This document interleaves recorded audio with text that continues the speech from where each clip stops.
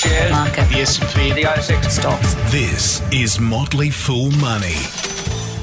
Welcome to Motley Fool Money, the podcast that loves its pizza as long as it is legally produced. I'm Andrew Page, and with me is Scott Phillips. G'day Andrew, g'day Fools. Today on the podcast, unemployment numbers are out. We're going to check in on the state of the working nation. We're going to continue our earnings palooza. We are plumb bang in the middle of earnings season, and we've got a bunch of results out. Telstra, CBA, and the networks, 7 and 10. We'll dig into that. And as alluded to earlier, the real price of your cheap pizza. Make Domino's barbecue meat lovers, please, Andrew. You like that? I do very much. Well, Domino's has gotten itself into a little bit of hot water. The market's reacted, and we're just going to have a little look under the hood there and see exactly what is going on. But first, Scott, unemployment, everyone's favourite topic. It's mostly, not really. We get the latest figures, and then we sort of talk about it and go, yeah, it's all right. There's nothing great. Well, let's start with the headline numbers. We actually saw unemployment come down a little bit. It did. Everyone should be cheering. Woo! Look, we talk about unemployment kind of every month, and we do it because we kind of have to, and we should because it really matters. Mm-hmm. But really digging into the numbers is the important part here. So unemployment dropped from 5.8 to 5.7. Cue the party poppers and champagne. The Huge. problem was that the reason it fell was because less people were actually looking for work. Yeah. So it's kind of one of those things where the fewer people look for work, the lower the unemployment rate gets, even if there's no more jobs created. Now, that should be taken with a very significant grain of salt. Our colleague Joe Mager from Lakehouse Capital would point out at this point that the sample size is also incredibly small, and the confidence interval means there's somewhere between 10 or 20,000 jobs created and about 10 or 20,000 jobs lost. That is literally the breadth of the confidence big range. Margin of error. So we need to be careful with that. The other thing I would say is that the participation rate actually rose in previous months. So to some degree, it's going back to a more normal level. Yep. That's kind of explains why it went up in the first place, then back down. What matters more for everybody in the economy and frankly for people listening is, can you get a job? Can you work the number of hours you want? And can you do the sort of work you're good at? And that's the open question. Look, unemployment, 5.7%. That's pretty good in the current environment. Yeah. About 5, we said before, is about full employment. So there are people out there who want work, who should be able to get work, and the economy's not quite firing on all cylinders. But it's not a terrible result, all things considered, from an economic perspective, particularly given the fact we're still coming out of that mining bust, and the non-mining sector hasn't quite picked up all of that slack just yet. You know, another theme that was continued with this month's numbers that we've seen for a little while now is it's that difference between part-time and full-time. Yep. So we saw the number of part-time jobs shrink again, and the slack taken up by people moving into part-time work. Yeah.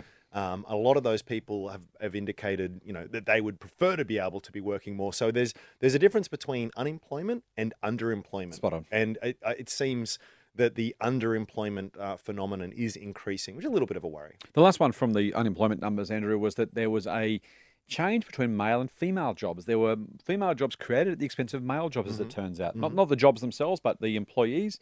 The unemployment rate among women actually fell. The unemployment rate among men actually rose. And so you've got this potential question about what's happening with the composition of the jobs market. Of course, any woman can do any job a man can do, and vice versa.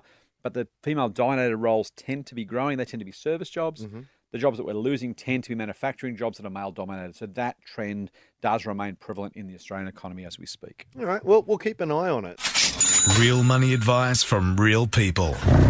Not just a couple of dicks with a Porsche. Get more at fool.com.au/Triple M. Scott, let's dive into earnings palooza. Palooza. So it's week 3. It is indeed. Week 3, we're here, and look, The month of February is a big month, It and we're really just is. past halfway through it. It really is, and we got some big names reporting We in did. this last week. Like long names, you mean? Yeah. Or in really big font? Let's go with that. Okay. That'll do. The name's in really big font. That's right. The capital letters. And the first name that's in big font is Telstra. The biggest of the big names. The mum and dad income stock, the one that I think, virtually every Australian with a super fund and a portfolio owns. Yep.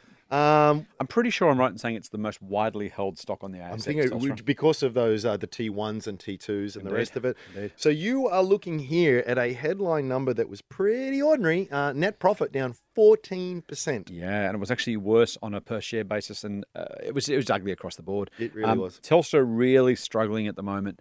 It's just Telstra is one of those businesses that is really in the middle of the tech revolution. Now, we think about tech revolution, we think software companies, we think Facebook, Google, Uber, Apple, Airbnb, Amazon, take your pick. You don't kind of think of Telstra, right? Telstra's the sleepy old don't. telco that provides you a home broadband, your mobile services. Yeah.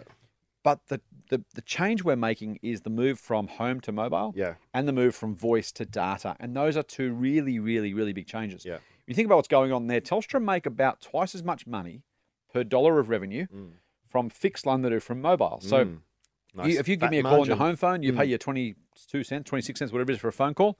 Telstra bank about a 60% profit margin on that. That's pretty nice money. Yeah. If you call me on the mobile instead, Telstra only make about 30% margin on that call. Now, you're using your mobile more often. I'm using mine more often. Fewer people have home phones anymore. And so what's happening is the margins, even though revenue is roughly flat, and it is, you've got massive declines when it comes to profitability, and that's the number you're talking about. The other problem, of course, is that as we turn off our fixed lines, right now we've got both a home line and a mobile, most of us do. As we switch off the home phones, we're not adding a second mobile. No. So we're also adding less money to Telstra's coffers when it comes to the revenue line. So that's a pretty bleak story, quite frankly, for our big telco. Yeah. The positive, if you like, or the reality is there's something like 50% more data being used on Telstra's mobile network, I want to say, than it was in December 2015. Yeah. That's a 50% growth. And you think about Telstra, already dominant, already massive, half again as much data we're using, the Netflixes, the Facebooks, the YouTubes, the streaming music, the everything else's being pumped through Telstra's lines.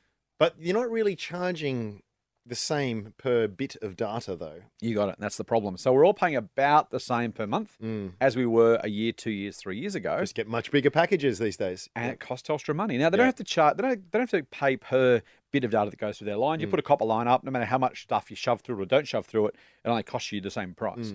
The problem is when you need to add a second or third or fourth copper line to carry all that data. More cell towers, more switches, more networks, more pits in the ground, all the stuff you need to do to get the data to people.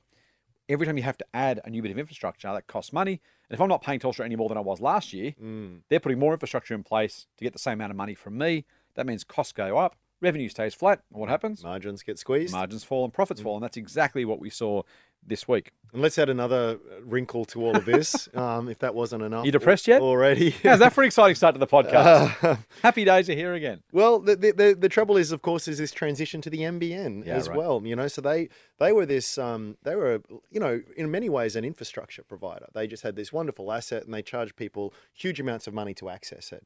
Now they're losing that privilege. Yes. So that's another thing that's going to hurt their margins. It's going to hurt their competitive advantage there as well. Now, the government is paying a pretty penny in compensation, about $9 billion net as that transition occurs. That's billion with a B. That's with a B. So when you roll it all together, I think you and I are on the same page here. I don't think anyone would suggest that this is something that you buy and you're going to double your money in a year. But we both, I think, agree that it does have a place in a portfolio. So how do we start with all of those negatives and then end up with a comment like that? There's two key things for me, Andrew. The first is that Telstra added 200,000 mobile services in the last 6 months. Yeah. Now, think about that in the context of we've already got mobiles, we've already got iPads, we've already got iPhones, we've already got everything we could possibly want. We've already got. Yep. Yet they managed to add 200,000 new services to their network. At the same time, we haven't seen the new numbers, but last half, Optus and Vodafone both declined. They lost customers from their mobile network. Telstra's winning market share. Telstra is absolutely getting it done. It's winning market share. It's gaining mobile customers, it's gaining fixed line customers, it's gaining data customers, business customers. Telstra is the dominant and growing telco, far and away, in excess of anything else that's happening across the network.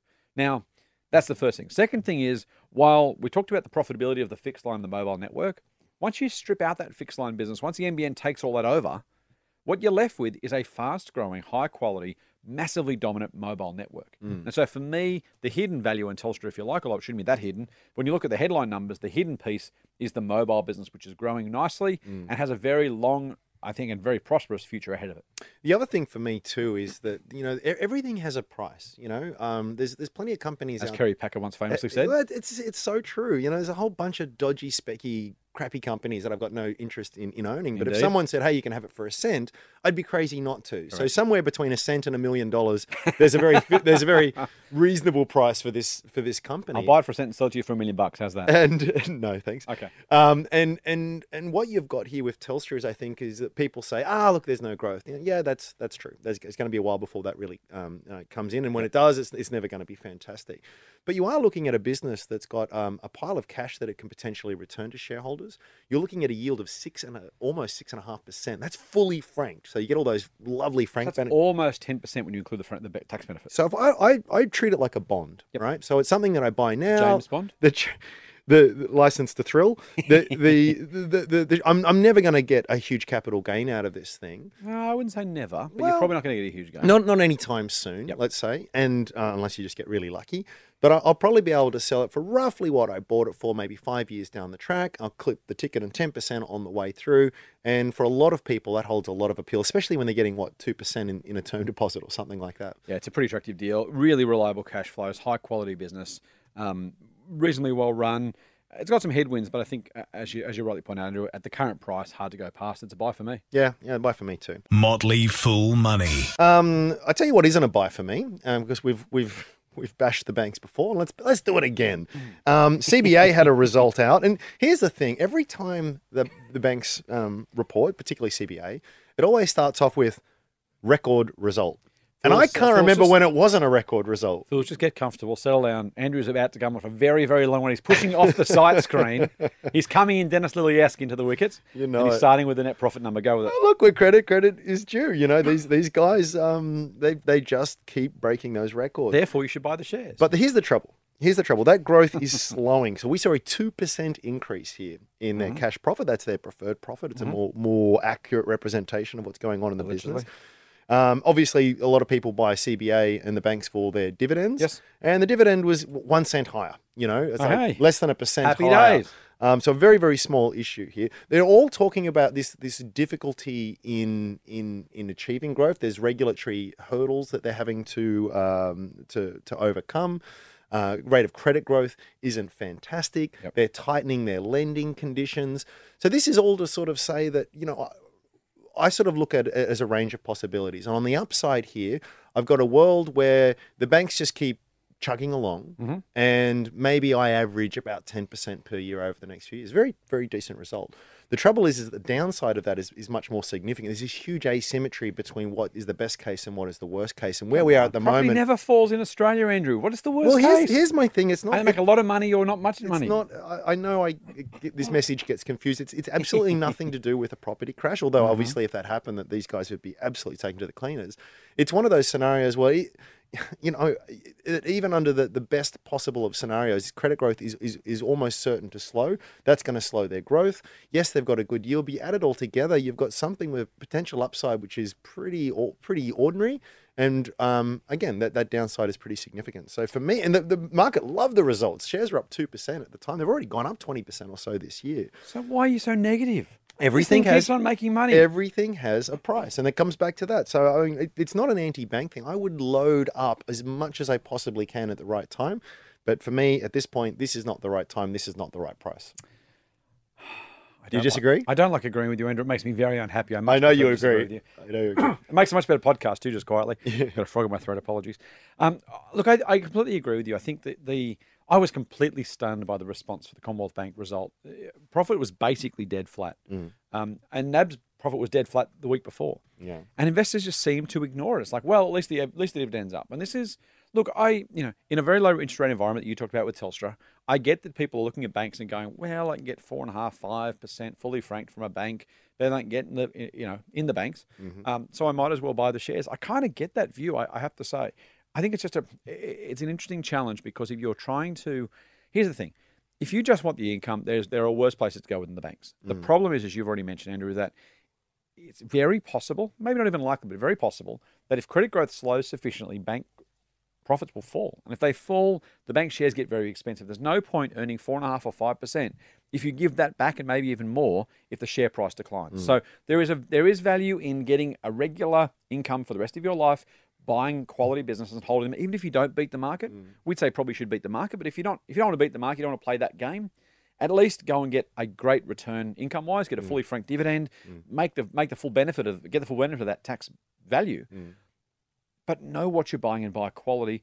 See, CBA quality, yes, it is, but the earnings quality, well, if property prices decline or stay stagnant, if they can't get profit growth, then the earnings aren't exactly as high quality as people are currently expecting. And that, as you said, is the difference between the risk and the reward. Yes, there's some reward on offer, but there's a much larger risk, we think, present if those profits fail to grow or, in fact, fall into decline. A very brief aside here. Usually when this sort of thing comes up, one of the responses I get, especially from more typically baby boomer generations who have held this thing for a long, long time and just done exceptionally well out of it. There's absolutely hats off to that. They've done incredibly well out of it.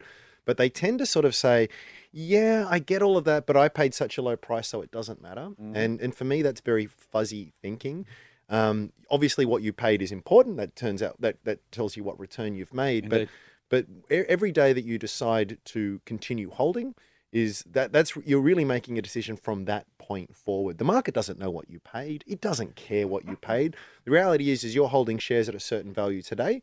You've got to contrast that against a future expectation, and you've got to contrast that against other opportunities that are out there. So whether you paid 1 cent for CBA or whether you paid $90 for CBA, the fact is they're worth whatever they are, $70. $85?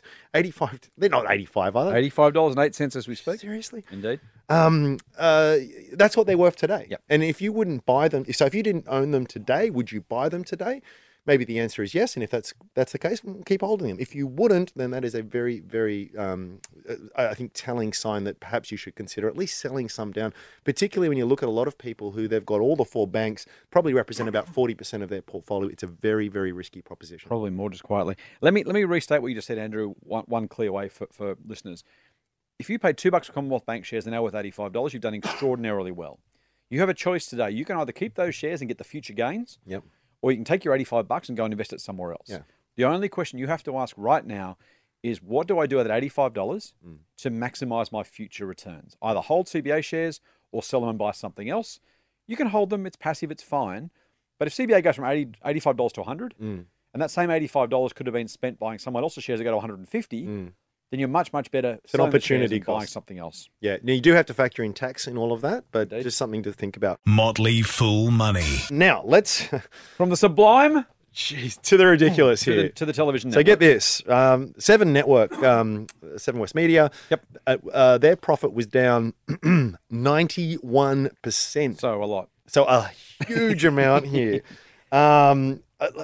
That's not good, right? Hey, look, geez, where do you start? And then there's a CEO who's embroiled in a bit of a scandal at the moment, being a bit cheeky with his executive assistant. Allegedly. Doing all kinds of recreational drugs on Allegedly. the side. That's Andrew Page. P-A-G-E. Allegedly. I Yep. said allegedly. I Okay. spoke to the lawyers.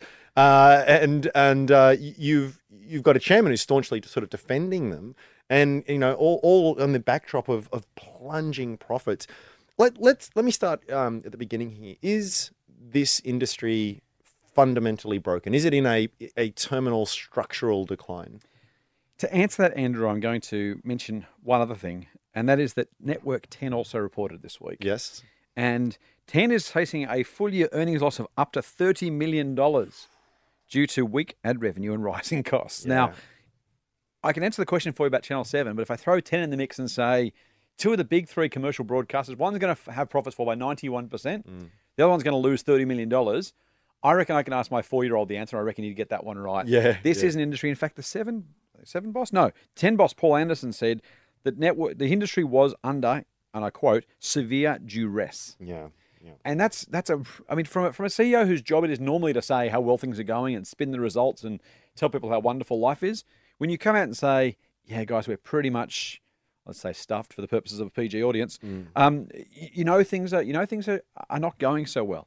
This is the real challenge. Let me do a bit of inside baseball for a second. The Motley Fool back in 2000 had a free website, and we had ad revenues. Yeah. And those ad revenues were great. We had lots of venture capital money, and if I tell you 2000, you'll know exactly where this is going. Heady days of the tech boom. It was wonderful. People threw money at us until they didn't throw money at us. And at that point, we realized that an ad-supported model was always going to be tough. You needed to move cyclical. towards, particularly when it comes to certain parts of the industry, you need to move towards a subscription model. Now, if you're thinking about Television, we've got, so Foxtel versus Seven. Think about ad-supported media, Sydney Morning Herald versus a paid subscription model. Those kinds of things, the Daily Telegraph, Herald Sun, the same thing. Those models, you are far better off if you're asking people to go to your site, your business, your whatever, giving them what they want, charging them for it. You pay much more to watch Foxtel than watch Channel 7. But the content you're prepared to pay for is also bigger. And that's the key challenge for the networks, is they haven't got that. Now, I think radio's a little bit different. Radio has it's a passive medium. And so you've got it, you're in the car, you're at home, it's on in the background, you listen to your favourite songs, your favourite commentators, whatever it is. Favourite podcast. Exactly. Well, we should subscribe to the podcast. So that's what I'm saying. Subscribe to the podcast, but listen to the radio. That's a very different medium, because you're not saying to people, stop what you're doing. Focus solely on this thing. But when it comes to reading the newspaper, when it comes to watching television, you are actually saying, other than if you're trying to entertain the kids, here is a product, whether that be an article, a news article, something else, a classified, whether that's something that's you're watching on TV. You're saying, please come and watch this thing. It's of value. You will value it. You will pay for it. It's worth doing. And that's where the ad versus the subscription model breaks down a little bit for particularly television networks. And this is what they're struggling with. They can't get enough advertising revenue to pay for things like the sports that are on Foxtel, to pay for those other things that people will. Even the Olympics didn't go well for them, right? Right. And so that's they got a bit of extra revenue out of it, but they spent a whole bunch of extra money in getting it. Because they had to pay for the eyeballs. And this is exactly the problem. But they're the viewer is the product, and the viewer is going somewhere else. They're YouTube, online, Netflix, Apple, Amazon, Netflix, everything else. That's the big challenge for the networks. They are absolutely in structural decline. Now, partly they're saying that because they want to say to the government, hey, don't make us pay for spectrum anymore. Give us the spectrum free, because things are going so tough. They might get away with that, they might not. But that's the key challenge for the networks, is how do you, and frankly, I'm glad I'm not them. I don't know how you find a free model that has enough revenue coming in to support something that otherwise you're paying 35, 50, 75, $100 a month for, like Foxtel. If I'm getting sport plus movies plus everything else on Foxtel, it's $100 a month. And people are paying that. Not everyone's paying that, but enough people are to pay for the content. 7 and 10, 9 have got to say, I hope enough advertisers will pay us enough money so they can watch the news, so they can watch something else. The other issue for 7 and 10, quite frankly, is 9 is resurgent in the ratings. This is the third part of the problem. When it comes to, so the industry's under struggle. The networks themselves, if you're not winning, you're losing. And 7 West was already in the preeminent position. 10 was already in the gutter, struggling to get ratings. 7 have only got one way to go. 10 can go up a long way, but they've got to get enough momentum, and neither business so far is doing particularly well. I said everything has a price. It does. But the price for me is still way too high. I'm not going near that thing. No. Way too high. Couldn't pay me to. Get more Motley Fool money advice at fool.com.au/Triple M. Now, let's pivot again. Now, the last 5 minutes. Yes. We need to do this pretty quickly. But Domino's. Everyone knows Domino's. Yes. The box with the dots, as I recall from my childhood. Exactly. They have I've got just the hots been. for what's in the box with the dots. Domino's. There you go. Such a, I've said this before. If you could travel back in time and buy a share, this is one of those ones that really top 88 your list. miles an hour. Absolutely. You fire up the DeLorean. So this is over the last 10 years. I'll give you some numbers on this. Yes. Earnings and dividends have both increased at an average annual pace of 25% per year. That means they're doubling every 3 years. Yep. Well, that's what the business has done. Wow. Shareholders have actually seen a near 40% average annual increase. So if you're doubling your money in less than 2 years, and you've done that for 10 years. So that's effectively doubling 5 times over 10 years. This is the company that sells pizzas. Right? It is phenomenal. What could possibly go wrong? Well, actually, I should correct myself. It doesn't sell pizzas. It sells franchises. And there's a difference there. It's an it does sell pizzas as well, for the record. It does have company. It does have a few company-owned stores, but they're not anywhere near as good as the franchise stores. Correct. And we'll dive into this at another stage. But the wonderful advantage you have with that is that someone else comes along, ponies up the dough, works their guts. So they're basically buying themselves a job. So the economics are different for them. You've now got a captive customer and to sell all the raw ingredients to.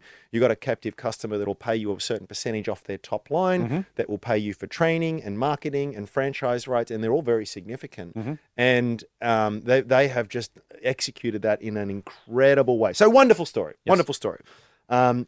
Yet shares are down about 30% in the last little while. Now, things got pretty heated. The price to earnings multiple, some listeners will be familiar with there. It's the ratio of what the share price is relative to its underlying earnings.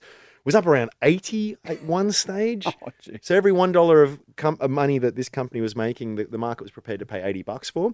That's come back, but it's still 50. So there's huge, phenomenal amounts of sort of growth expectations here. Yep. And what's really sort of taken the wind out of their sails, there's been a bit of an allegation here that some of their franchisees aren't paying their staff full legal wages. That's Page, P-A-G-E.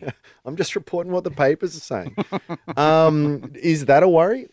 Look, the Domino's story is a good one. I think you're right about selling the franchises. We shouldn't overlook, though, the ability of Domino's to create demand. They've done a spectacular job with creating demand for their product, their pizzas. They've absolutely shown Pizza Hut, Eagle Boys, everyone else a clean pair of heels. They've dominated, just taken over and dominated the pizza industry. They're doing it cheaper, they're doing it better, they're doing it faster. Than anyone else in the industry. I think they're the points to emphasis. It's not like the pizza's that much better, frankly. People disagree with that, but I'm a simple man, Andrew. A barbecue meat lover's Domino's will do me. Look, it'll do me too, but it's sort of a different sort of niche as to what the crusts or the pizza capers, or if you go up a little bit, or then sort of the local sort of Italian joint that just does the best pizzas ever in a proper stone oven. Yep. But it's right. It's the systems that they've got in place. It's the scale advantages that they have. It's all of the technology that they have been absolutely leading the pack there, and what you can do. They're talking about like robot deliveries and drones and the rest of it. Now, to your point, look, the franchisees have alleged to have been doing. Some franchisees have been alleged to have been doing the wrong thing. Docking wages, not paying people appropriately. There's even allegations out there of them helping other people get visas to come and work for the company inappropriately. Plenty of allegations. I have to say, I'm reminded of Warren Buffett's quote that, Berkshire Hathaway, the company he runs, he's the second richest man in the world. He says, we've got 100,000 people working for us. At some point, somewhere, someone's doing the wrong thing. Inevitable. And so the Domino's system does, look, frankly, pizzas are cheap, and you've got to sell a heap of them to make some money. So if you're a franchisee, you've got to work bloody hard just to stand still. Oh, tough job. That does make it tough. And frankly, I can understand the temptation to say, well, how can I cut some costs here? But cutting people's wages is a pretty exploitation, right? And so Domino's said, look, we don't stand for it. We don't think it's right. We'll investigate. We'll do what we can. We'll get it fixed. I should hope so. Yeah. And I think that's the crux of the story. The Domino's model breaks if they can't get franchisees, if it can't open enough stores, if it can't get growth. That does cause problems. Sales are growing at 9% a year on a like-for-like basis in Australia, on a store-by-store basis. When it's creating that much demand, I've got to believe that the long-term story is still very, very positive for Domino's. It is the dominant and growing pizza delivery mob in the country. I don't think that'll change anytime What soon. about the price, though? So again, we're back to, it's been the theme this podcast, though. Yeah, great business, and they'll probably sail through this, and it's probably an isolated incident or so. But are you happy to pay the current share price? Not the current share price, but I'm actually not miles away. You mentioned that the P is 45 times, which is dramatically, the average market's about 15, 16, so it's three times more expensive than the market. The difference is the results delivered by Domino's have been nothing short of astounding. As I said, same-store sales of 9%, which is unheard of in any retail, really, but particularly in this sort of space. Incredibly, incredibly large numbers. They're getting they had a 27% lift in sales, more than $1 billion. They had a 21.1% lift in total revenue. They're just doing a spectacular job of delivering growth for shareholders. And I have to say, right now, I wouldn't bet on them not delivering on these sort of very, very lofty expectations. But I think it's a very fair chance that they do very well from here. I certainly wouldn't short them. I'll put it that way. Yeah, definitely. I think there's a fair chance they'll beat the market. If they don't, they'll go pretty close to matching it from here. Yeah, yep. I'll agree with that. We better finish this up, mate. We've gone on too long again. I blame you. Don't forget, you can subscribe to the Triple M Motley Fool Money podcast through iTunes or your favorite Android podcast app. And if you like what you're doing, please give us a 5-star rating. And even if you don't, give us a 5-star rating just because you're a nice guy. Alternatively, if you're in front of your computer, go to fool.com.au/Triple M. Subscribe to our free newsletter. Find out more about the Motley Fool. If you like what we're doing, sign up. If you don't like what we're doing, sign one of your friends up. They'll enjoy what we've got to offer. Well said. Until next time, Fool on. Fool on. The Motley Fool and people appearing in this program may have positions in the companies mentioned. General advice only. Please speak to your financial professional to understand how it may pertain to your situation. Subscribe to the free newsletter at fool.com.au/Triple M. The Motley Fool operates under Financial Services Licence 400691.